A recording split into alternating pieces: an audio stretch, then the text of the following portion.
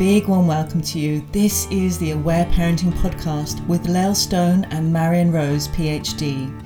We have juicy conversations about things that matter in parenting and life. We're exploring all that Aware Parenting has to offer from many different angles, and we are so glad that you're here. Hello and a big warm welcome to you. My name is Marion Rose. And I'm Lael Stone. And today we are talking all about lying and swearing. Very juicy topics for the day. Yes. And I think we were both excited to talk about this topic because it's one that, we get asked about a lot, I think, from parents, but it's also one that I think for both of us in our parenting dynamic hasn't been one that's been super, super confronting. I think we've shared many stories about there's been a lot of humour for us around responding to our kids, when when they might be lying or they're swearing lots. And, what we really wanted to do, I guess, in our conversation today is give our lovely listeners some tools to work with if their kids are behaving in this way, or even just some beautiful understanding around why they might be doing these certain things. And as we thought about it, we thought that actually bringing in the laughter might be helpful because, as we're going to be talking about, and as if you're already familiar with Aware Parenting, you'll know that laughter can be a really helpful way to help release uncomfortable feelings, which can absolutely come up around lying and swearing. So if you do find yourself laughing or giggling around this topic, that might help to hold that in mind, that your body's doing the amazing natural things that it does in order to release feelings. Yes, so beautiful. So do you want to start, Marion, because we love starting like this, just around the old paradigms around like lying and swearing and, I guess how that's been perceived in the past and how it still is perceived actually now. Do you want to talk a little bit around that? Yes, we know we often talk about the long-held paradigm of human beings, which has been around for a very, very, very long time, and most recently in the form of behaviorism, which was really based on the belief that humans, including children, were in inverted commas bad and needed to be taught to be in inverted commas good. So from that paradigm, if a child or a teen or a young person is lying or swearing, that would be seen as a bad thing that we would try to get them to stop doing through probably some unenjoyable things, through perhaps rewards if they stop lying and if they did do some lying and swearing, and just generally trying to change their behavior. Can I add something in there? When I was growing up, yes, one of the ways that was kind of a done thing when I was young was that if you swore, you got your mouth washed out with soap water, which was to stop you from swearing. And I never had it done, but I think maybe my brother did once or something, and it was this standard kind of thing. If you swear, you'll get your mouth washed out with soap and water. Like I'm curious as to anybody listening, what was their parents' go-to on some level if you did swear or if you were caught lying, what happened? And this is quite painful, really, because actually, although that may seem like kind of funny in some way when we talk about it now, but actually in working with adults, I have worked with quite a few people who did experience that as children and young people, and actually it's often been really highly traumatic. If you think about it, and actually we put ourselves in that position just for a moment, but don't do that if you did experience it personally, but that just it's a really scary, horrible thing to happen. So I think we really get that these kinds of things may appear to work, those old-fashioned things may appear to work, because if you had something like that happen once or twice, you probably will stop swearing anywhere near your parents. But that doesn't actually address the reason why you're doing that in the first place, and it doesn't actually help change the behavior at the real original feeling cause, which is what aware parenting is all about. It's actually looking at why people, why children, why teens actually behave in these ways, so that we can support them in whatever that reason is, so that they actually stop doing those things naturally of their own accord. Yeah, totally. So, do you want to speak, Marion, a little bit to perhaps let's talk about little people for the moment? So, maybe kids under 5 or 6, um, particularly perhaps around lying, why they might lie, or what might be going on for them if your children are lying to you about certain things. Well, again, I think it's really helpful to put ourselves in their shoes. Maybe even if you're not necessarily lying, but maybe just being a little bit light on the full truth with someone, why might it be? And if we think about it for ourselves, it's usually either because we are scared of what might happen to us if we did say that thing, or perhaps we're concerned about how the other person might respond. So I think, really thinking for young children, it's it is often because they're scared. They feel scared that if they actually did tell the truth, that something would happen that would be painful for them. So they're trying to protect themselves from getting hurt. Or it Mm. may be that an adult's had a really big response, and they're also trying to stop that big response from happening, and that might even be trying to protect the parent from their own feelings. So it's usually a form of protection, really, isn't it? Mm. A form of Mm. safety, a form of, yeah, preventing the unenjoyable things from happening. Yes, absolutely. I think there's also another thing around lying for little kids can sometimes be too, which is more just around imagination. So sometimes when children Ah, can be in that beautiful imaginative state, they can make up stories or stuff that can be perceived as lying, but they're really in this spaciousness of, wow, and this happened and that happened and all those kind of things as they're exploring a whole other realm, of what might be going on in their world or how they're perceiving the world. Or even as, if we come back to really that beautiful core philosophy that children are always trying to heal, and they're always trying to come back into balance. So sometimes their play involves a lot of imagination and can also involve, elements of creating things or making things up that didn't happen, or those kind of things as they're processing what might be going on. yes, I love that, Lael. And another thing as well can be just to try and get other needs met. So, for example, if perhaps a child is saying things that aren't true to other children, it may be that it's a way for them. They're trying to have more friends. They're trying to have more connection, to be seen more, to be valued more, to be heard more. So it can also be that they're just using that as a way, and not even consciously necessarily, to try and get some needs met that they aren't getting met in perhaps more direct ways. Absolutely, which also can be in the kind of coming into the tween and teen years as well, really similar. So I often see too, with tweens and teens as they are, doing that beautiful separation piece where they're trying to find more of who they are outside of that family unit, that sometimes lying pops up there. Like as we mentioned with the little people, it may be that they're lying because they're frightened of what happens if they do tell the truth, or are they going to get in trouble.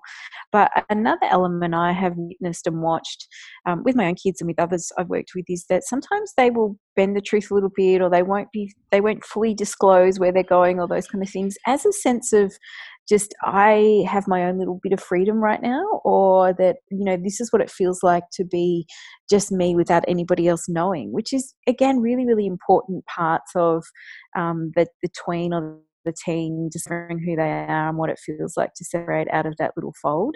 So I found that to be quite for me too. It's not a huge lie they might tell, but there's little bits and pieces that sometimes they don't fully disclose, which I think I have found is their way of going, this is just me trying to figure out what it's like if I don't tell you everything for the moment. And that can be very tricky for parents to navigate, for sure, because I know for a lot of families, the value is truth and telling the truth and all those kind of things, which is a beautiful value to have. But I find as the kids get a little bit older, there is these little edges that they might come up against as they're separating and finding who they are and what that might be like. So I've definitely experienced that with my own children around little things of saying, we might be going to this place, but they're not telling me if somebody else is coming to that place, or just tiny little things that don't really matter in the bigger picture. But afterwards, when I've said to my kids, so how come you didn't tell me that? They're kind of like, well, you don't need to know everything, mum. Or, and I'd be like, okay, got it. And I would come back to just going, all right, I just want to check in. The important parts for me are, part of our values is I just want to know where you are, and And, if I'm cool with that, then I'm okay. So I think it's always brought up beautiful conversations when there has been issues around perhaps lying. Our response, or my response to it, has been a beautiful opportunity for growth, for sure. I love that, Lael. And so as I'm listening to you, I'm thinking, well, there are lots of different needs that lying can meet, can't it? It can be for safety, for protection, for attention, for being seen and heard, for autonomy, for individuation. And of course, we're not going to know what that is until we connect in more with our child and explore more with them about what's really going on. Absolutely. And I see this a lot with the teenagers I work with who, when we talk about, are you telling your parents these things? They're often like, no way. If I tell my parent this, I'll get grounded, or I'm going to get in trouble. So I think when kids grow up in an environment where there is punishments, and they learn really quickly to get very good at lying so that they don't get in trouble, so they're not going to get punished. And straight away we see a lot of disconnection happen in those dynamics there. And I've probably shared this story in one of the podcasts, because I think all our stories are being shared now. But one time my son did lie about where he's going, and I had to work through, both my husband and I had to really work through our feelings first of, oh well, what does that make us feel? And we felt we had this really transparent relationship, and a lot of stuff both came up for us around he really had lied to us. And then when he came home, we sat down together, and I'd made sure that we were both really calm. And the first thing I did say to him is, I feel like I've let you down somewhere, that it hasn't been safe for you to tell me the truth of what you're doing. And straight away, it just changed the whole dynamic between us, because it didn't come from a place of, you've done something wrong, you're going to get in trouble. It was really like, okay, in our beautiful relationship we have here, what I really value is connection and communication and transparency if possible. And somehow that's been broken. So how can we fix that? And he was so forthcoming. He just went, well, Mum, we went to a girl's house, and you get really excited when I go to girls' houses, and so it just does my head in when you get too excited about it. So I just didn't tell you. And it was in those spaces that I realized, I really need to pull back a little bit on that, so that it feels safe enough for him to be able to tell me, what he needs to say. I love that so much, Lael. It's so much, isn't it, about if we can, and that's not always going to be the case, but what I loved about what you did there is that it's that taking the time, isn't it, to connect in with what shows up for us, because it's very likely that we are going to have painful thoughts show up, painful feelings show up, because we do live in a culture, and we have grown up in a culture, most of us, where if we lied, we probably would have had an unenjoyable response to that. So it's really normal and natural for us to have these kind of, our own cultural conditioning showing up. And I think that's always why, whenever possible, if we're feeling really charged around something, to have some empathy time to really, understand what it is, and to have some compassion for ourselves and what may show up for us, so that we're less likely to then go into reacting in ways to them that is not going to be so helpful. Absolutely. And I think it's, look, I think too, how we respond, of where I often look at where teenagers are at and how we respond to them when they're younger, does hold a lot for those teenage years, where they are out in the world exploring a lot more. And when we have had, responses to our kids when they have lied or they've done something wrong, and we don't move into punishments, but we move into, yep, let's all talk about it. How can we grow from this? What do you need? What do I need? Where there is just this beautiful democratic way of navigating whatever's happened, it does create that incredible foundation in those teenage years, where they are less likely to lie, and they're far more open around what's going on, because they know that, that connection is strong and it is there. And I guess I see a massive contrast in it in the work I do with teenagers who just blatantly say, I just lie to my parents all the time. I tell exactly what they want to hear. I know how to work it, because it's just easier that way. So I think that, there is that possibility to have that beautiful, deep relationship with teens. And I think how we respond to them, particularly when they're young, and also even, whatever age, it's never too late, can often bring about, the deep, beautiful relationships that we're craving. Yes, and if you think about it, I often like to come back to aware parenting being uh, we're always looking for ways to meet both the parent's needs and the child or young person's needs. And if we're wanting, if we really value honesty, how are we going to support our children so they get all those other needs met that we were talking about, the protection and the safety and the being heard and the being understood and all of those things? So we're looking at, really responding to them in ways that mean that we're going to get that need for honesty met because they're getting those other needs met by the ways we're responding to them. Absolutely. And I think, I guess a way that we could respond to our little ones, or any age child, if they are lying, firstly, as we mentioned before, is to just really, I guess, check ourselves. What does that feel like for us if our child is lying, and really move through whatever we need to move through around our own reactions first, to then be able to come to the child, with an openness for connection, to perhaps see exactly all those reasons you said before why the child might be lying, and how we can support them in whatever it is, or why the reason is that they're doing it. Yes, exactly. So it's like, how can, and often it's a conversation, isn't it? I mean, with younger children, there's probably going to be other things as well in their play and perhaps listening to feelings, but having the conversation so we can really understand why they did what they did and what needs they were trying to meet and how we can support them in meeting those needs without needing to lie in the future, which may be, part of it may be that if they are scared of our reactions, it might be us needing to do some work and to actually really reassure them that we're not going to, get angry or be harsh with them if that happens again, if they lie again, that we're actually going to be there to listen. So it's so much about the conversation, isn't it? And us being part of the conversation rather than us kind of doing this thing to them is like, well, what's, just as you said with Kai, it's like, well, what's happening in the relationship between the two of us that needs navigating here. And I love this as a term. I say to my kids, how can we do this better? Like, how can we do this in a way that means that we can all get our needs met? Or what have we learned from this? In the sense of, I mean, once we've cleared all that stuff, just go, how could this look moving forward in a different way? And so sometimes that's conversations around, all right, well, if I'm starting to see that you're getting angry, mum, then I'm going to say to you, mum, you're getting angry, as a reminder. Or whether I'm seeing my kids starting to get, out of balance, I'll just say, this is what I'm witnessing. Or we've just always had these beautiful conversations to really open up around how could we do this so that we've learned from this, so that we don't necessarily have to keep repeating that story if it doesn't feel good for us. And that's always been a wonderful thing I've found, is that it's part of, I don't know, we're a team, we want to grow and work together, we want this to feel really good in our dynamic.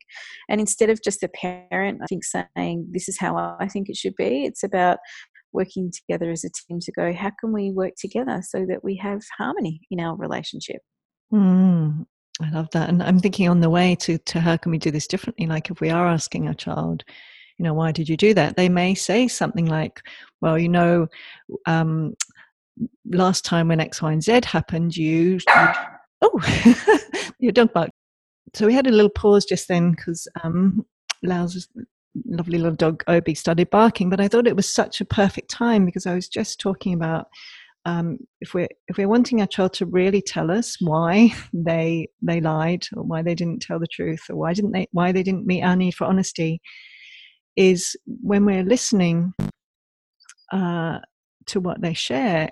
And that, when I was saying that, that's when your dog started barking, and I noticed myself just that sudden jump. It's like, it's really normal and natural for children if we respond with getting kind of louder or shouty or coercive or any of those harsh things, for their whole nervous system to go into that kind of contract and to want to do whatever they can to not feel scared or powerless, all of those things. So it may be that they start to tell us, well, when I did tell you last time, you shouted, or you did whatever it was that wasn't enjoyable for them. So I think that's when we really need our empathic listening place to be able to say, rather than to go into reactive mode, but to actually say, I really hear you, sweetheart. I really hear that you felt scared when I did that. So I think part of it is so much about giving them empathy and compassion.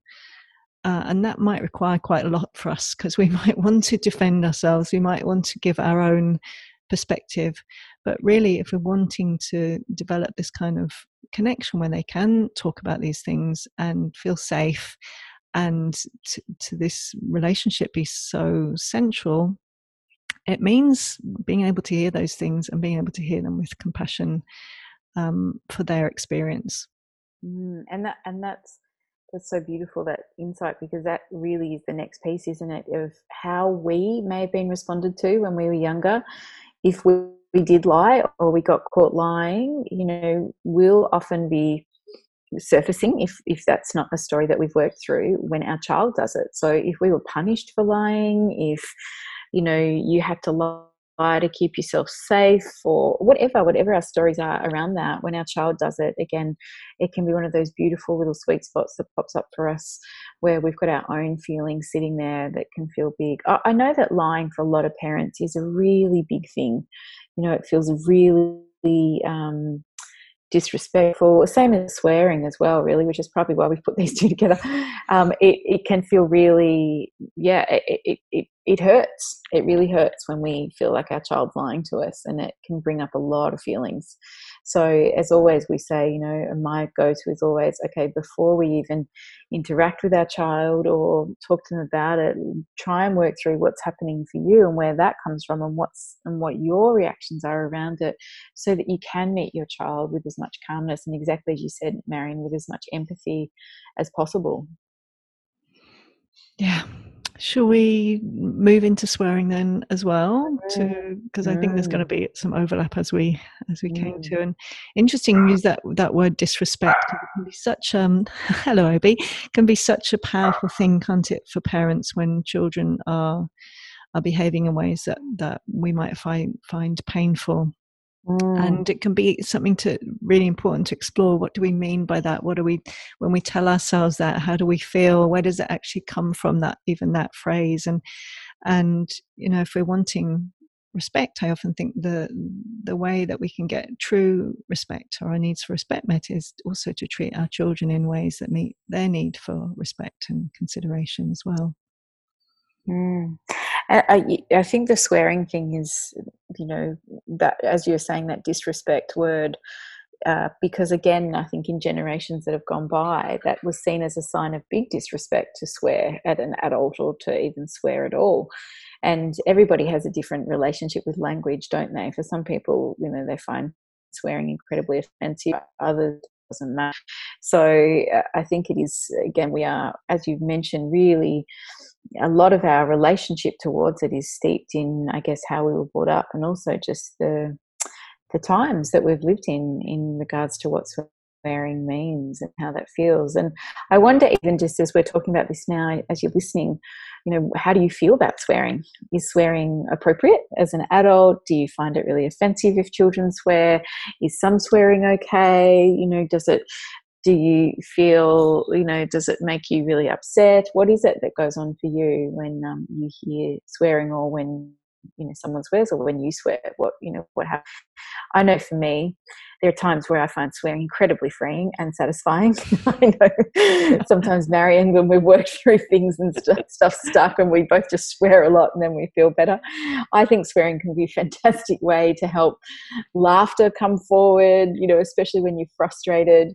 I mean, even sometimes when I've felt really challenged with my kids, I've rung my listening partner and I've just like swore, I'm not going to do it now, but just swore so much down the phone, so that I end up laughing a lot and she ends up laughing a lot, and there is like this release that happens. So, sometimes I find it to be amazing for myself. Sometimes I whenever I get very tired, I find that I swear a lot more. It's like my filter comes off. And I always find it fascinating too, when you're not meant to swear places, sometimes it slips out, and I always find that fascinating to see people's reactions to that. So I think, swearing is a fascinating thing. Language is a fascinating thing. Where does it sit for you, Marion? Yeah, I have a really similar response. It's like I I really enjoy a bit of swearing here and there if I'm feeling frustrated. I find it also freeing. I don't have much charge around swearing at all, and um, yeah, I really have enjoyed it. So, for example, Sonny went through a period of swearing when he was quite a lot littler, maybe 5 or 6, and I actually found it really easy to work with and to respond. So, from an aware parenting perspective, we're often seeing that swearing is also these kinds of things exactly that we're talking about, to understand culture, to understand what words we say have what power with what people, and different people having different responses to the same words, and what do they mean, and how do people feel when we say them. And often for children, I tend to think of words often being a little bit like a virus, that things will often get passed from one child to the next. So if they've been hanging out with a child who's saying a particular word, they will often come home and start using that word. And I find it really helpful to remember that they're doing that because they're trying to understand, they're trying to process, they're sometimes trying to release their own feelings of hearing those words. Yes. So again, if we can hold that with, looking at the needs piece, what needs are they trying to get met here? And if we come in with that old paradigm perspective, which again is really normal given we grew up in that, but if we come in with the judgment or the shame or the judgment thoughts around disrespect, is then when we're less likely to be able to actually meet them in a place where we can support them in meeting those needs, which might be support them in playing, so that they can laugh and release the feelings around the words, or they can, they can understand. And we may give them some information, might be really clear, like, I'm really happy for you to come and play this game. We can share some attachment play games around swearing. And, whenever you want to come and play them with me.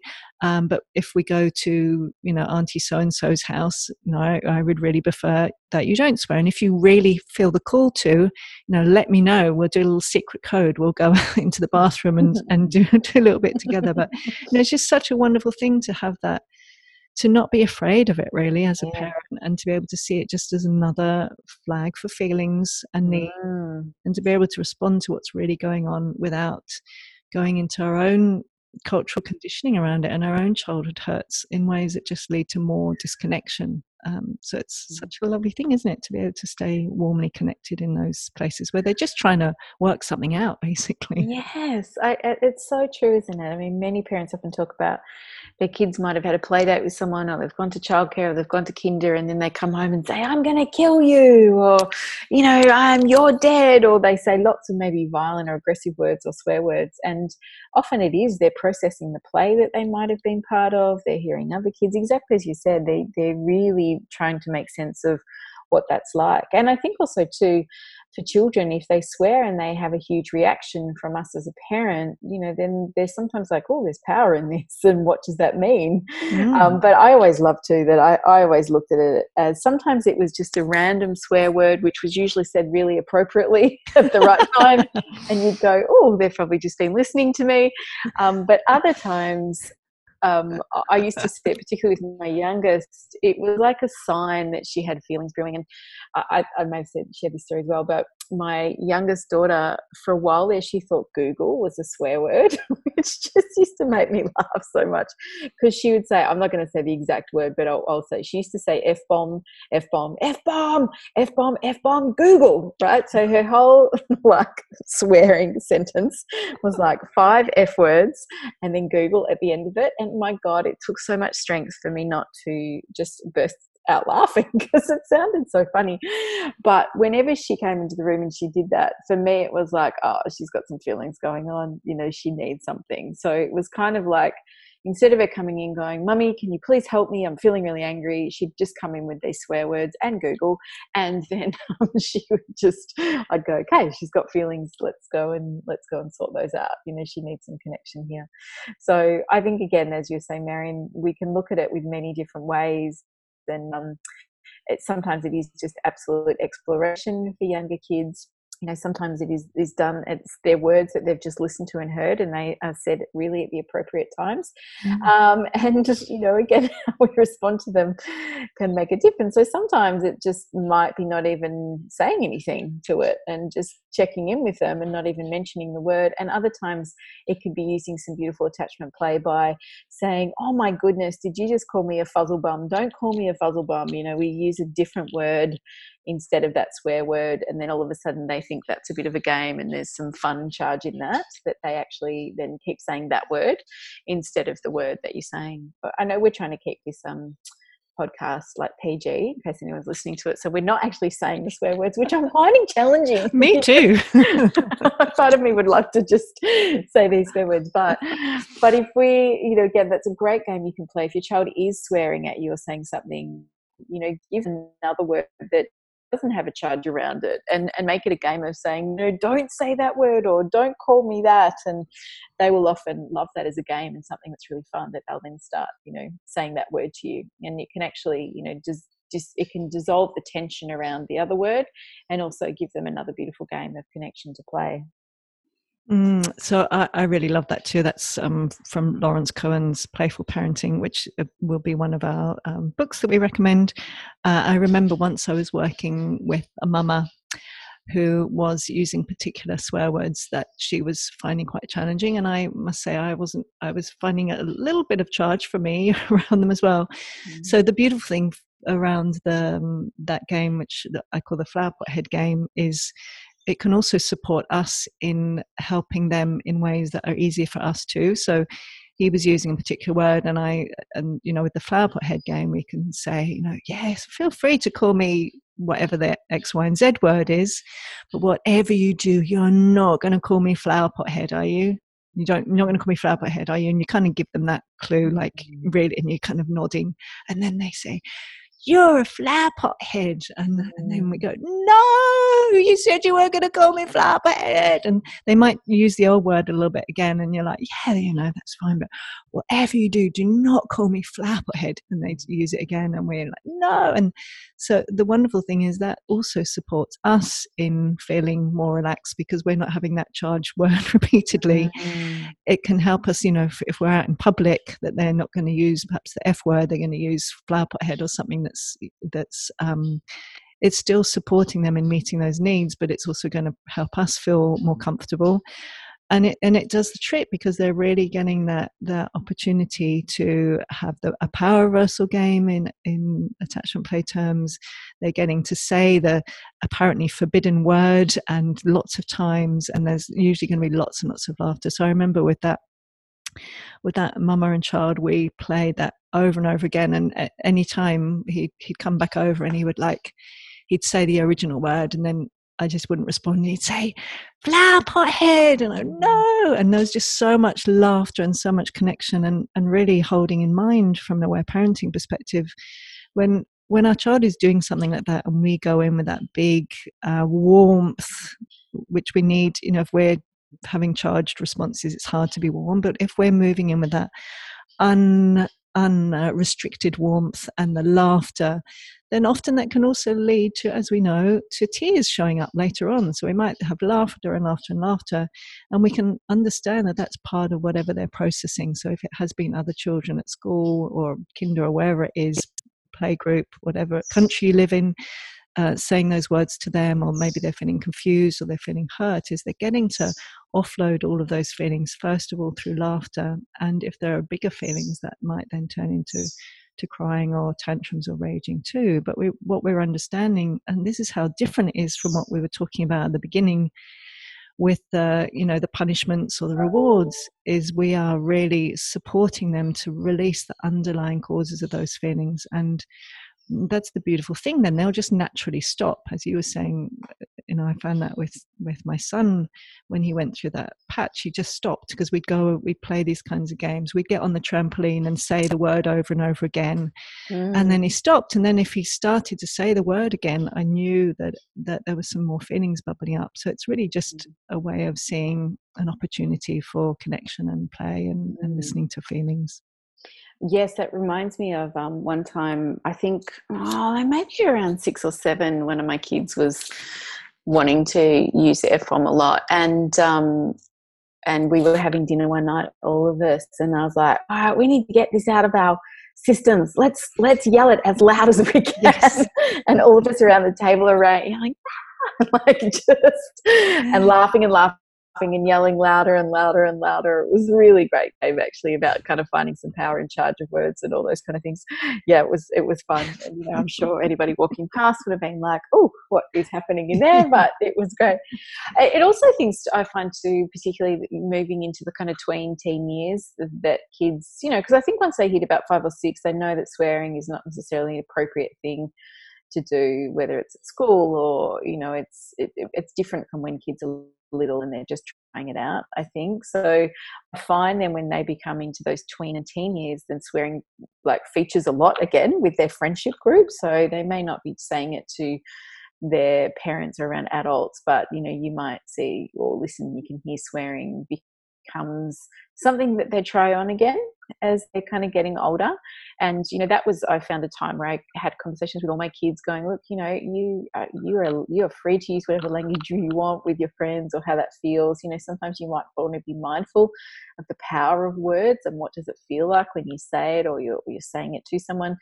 And then I guess my values was always around my kids being online, just saying, you know, if you can, try not to swear online, because whatever's online stays online. And sometimes that can really be, you know, taken in different ways. And because they were, you know, they were teenagers and they understood it, we just had some great conversations around what felt okay and acceptable, and also what was allowing them to be in integrity. And that they were great conversations to have, you know, and I really encouraged them to just tune into themselves a little bit, you know, around using words like that online, or how they felt about the power of those words when talking to people. So it became just, again, another beautiful open conversation around giving them the freedom to see how that feels, but hopefully opening up within them just some discernment and some, you know, being conscious around the power of what that can be sometimes. And if you think about it in terms of like the whole thing in terms of aware parenting, like you were saying, with the teenagers that you know of who do lie, if we come back to the lying, and the whole point of parenting, I would say, from an aware parenting perspective, or one of them from an aware parenting perspective, is we're wanting to help our children to naturally come into these places of consideration for others and authentic relationship. And exactly as you're talking about, this is supports them in that, doesn't it, rather than having this kind of like the icing on the top where they've been taught to be nice in inverted commas. It's really about developing them and supporting the development of their personality, so that they go out into the world being a considerate, compassionate person who is you know, aware of the power of what they say and what they don't say in terms of lying and swearing, and you know, naturally connected to that loving, aware presence that they are. And the contrast to that's just made me think about, as you say that, Marion, is when I did a self-defense class with my daughters last year. We had this guy come to our house and we did a self-defense class. He teaches it especially for women. My daughter had been in a situation earlier in the year where she was threatened at a train station, and, you know, she just didn't feel like she could defend herself, and she, you know, she felt really powerless. And so we looked at how we could actually help her feel more powerful, and we did lots of things on lots of different levels, but doing the self-defense class was one of the things. And his suggestion, which was fascinating, he said, you know, if ever you're feeling threatened or you're in a situation where someone's trying to grab you or something like that, he said, really loudly yell the word, and I can't say it, but MF, as if mother and then F after that, right? But yell it. And he said, because that word has a charge and an energy to it, which instantly fires adrenaline in your system, which will fire within you a sense of, okay, do I need to run or do I need to get away? And he said it also draws attention to you as a young female, or as a female yelling that word, usually people will look.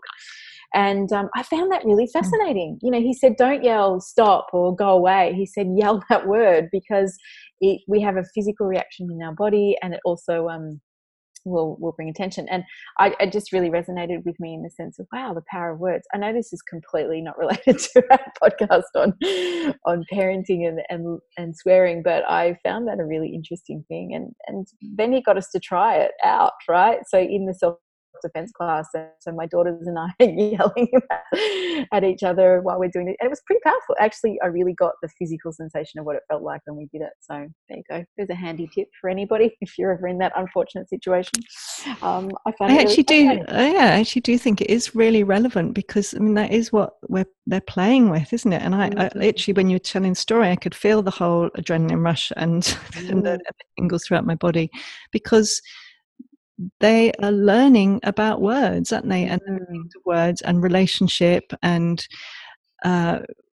what feels enjoyable and what doesn't, and what impact it has. So it really is, isn't it? And that words can be incredibly powerful, and we're really wanting to support them in understanding that from a relational perspective, isn't it? Rather than, isn't it? I love the grammar there. Rather than just, them being kind of shamed or afraid of using particular words. It's like that they understand, because sometimes it's really helpful. I remember those times similar to you around the table on the trampoline, where we would just jump up and down and say these big words and actually feel how we felt. I find it really helpful too to be shouting out loud, feel how we feel in our bodies, because so much around childhood is around and adolescence around power and powerlessness and choice and autonomy, which are core elements of aware parenting. So I think it's really vital. Yep. Yes. So may you all be swearing in your car as you're driving along, if that's going to help you feel better. Full permission. Oh, you reminded me, actually. Can I share one little story? As I had an ongoing mothers group for some years, and sometimes we would start the group when I checked out beforehand. We would start the group with a bit of swearing and a bit of because I think so often in this paradigm, especially when we're aiming to be conscious and compassionate with our children, with ourselves, and with our friends, and all the things, there's often not so much a place for that other kind of energy. So we would start off doing some kind of swearing and some just laughing and laughing and laughing and laughing. And actually what would often happen is then after that someone would often move into tears, because and that laughter helps release the big feelings, which then allows the underlying feelings to show up. So it's powerful, isn't it? It's all about energy and feelings and power and our bodies and all that stuff. I absolutely agree. That reminds me too, when I used to teach a lot of birth workshops and all the couples would come and everyone's really nervous, I found that if I swore in the first 5 minutes, everybody would relax because it was like, oh, she's human, and it doesn't have to be a certain way. And I found that was pretty amazing, actually. I just used to gauge whether it was going to be appropriate or not. But I found that the times I did just swear, just briefly, everyone kind of went, oh, okay. And then there were some people that had reactions if they had, something around swearing. But I found as a human, yes, exactly what you're saying. Sometimes it just is the key to helping ourselves relax, let go of the tension, needing to get it right, all that kind of stuff. So, such power in words, isn't there? Maybe by the end of this podcast, you're like, yeah, my 4-year-old can swear. This is brilliant. Yay. I'm aware of the time. Is there anything else you want to say, or should we move to resources? And I think some resources are a good idea. So as I mentioned before, I really recommend Lawrence Cohen's Playful Parenting and Aletha Salter's Attachment Play, both really great ways of using play to help release tensions around these kinds of things. Yes, definitely. Yeah, absolutely, around the swearing and also the lying as well. There's some great, even games that you can play where you make up ridiculous things, particularly with younger kids, like, right over the top, stories and then we flew to the moon and then we did this and then we did that, can be wonderful ways to just, create more laughter and, take the charge off if there is any line or anything like that going on. I remember doing that a lot too with my kids when they're younger. So yeah, there's lots of beautiful recommendations in those resources there for sure around these two things. Invitations. What's your invitation, Marion? think I would suggest seeing if you'd like to have your own play around some swearing. Yes. Like just have a little play, maybe no one's around, or if you have a partner and you want to just play a little game and just play with some words, and whether there are any that particularly bring some laughter and that are actually really fun to just play with. I think it's really helpful for us to know where our edges are and what words have charge for us, and laugh. Yes. And do you know what, though? Actually, that's reminding me too. There's times where I've done talks where it hasn't been appropriate for me to swear, and sometimes I get worried when I get passionate that I will. So I remember going to the bathroom sometimes and just like, for like 30 seconds saying all the swear words I can really, really quickly to get them out of my system so that I go, okay, that's done. No, I don't have to do that now. I mean, that's also been a bit of a like try and move some of my nervous, energy before I'm going to do a talk. But I found that to be fun as well. So yes, I love that. I hope everybody's finishing this podcast and then swearing a bit and letting some laughing and letting some feelings out. My invitation, I guess, would be around the line is just to tune into how it feels for you, what comes up for you if your child does lie, what was your relationship like if you lied when you were younger? Did you get punished or did you get in trouble, or what does that feel like for you? And some deeper exploration into, what lying brings up for you, and I guess some other ways of how you could meet that within your child if that's happening. Lovely. There we go. Well, that was fun. We hope you found it fun too. Yeah, I hope you've got some insights or something you can work with around these topics. They're all beautiful, normal parts of raising children, aren't they? They're all, and it's not a sign that there's something wrong with your child, or it's just a part of that beautiful development, and kids are always working to get their needs met in whatever way they can. So it's always good to have that beautiful curiosity. Yay. Well, thank you so much for listening. You usually say all the things about all the things. Yes, all the things. You can go and follow us. You can subscribe to any of our podcast channels, and you can rate us and leave us a review. We love getting reviews. And if you would love for us to talk about a certain topic, then you can message us through Instagram or Facebook and send us a message around what you would like us to talk about. We've got a beautiful long list of topics that we're exploring at the moment, but we always love to hear from everybody what it is that they would love to know more about. Yes, thank you so much. Yeah, thanks for being here, everybody. And, hope you, I was about to say, hope you have an effing great day. So much love. Okay, bye. Thanks for joining us on the Aware Parenting Journey. Please follow us on Facebook and Instagram at the Aware Parenting Podcast. You can find more about Lael at www.laelstone.com.au or find Marion at www.marionrose.net. We wish you much compassion and grace on your parenting journey.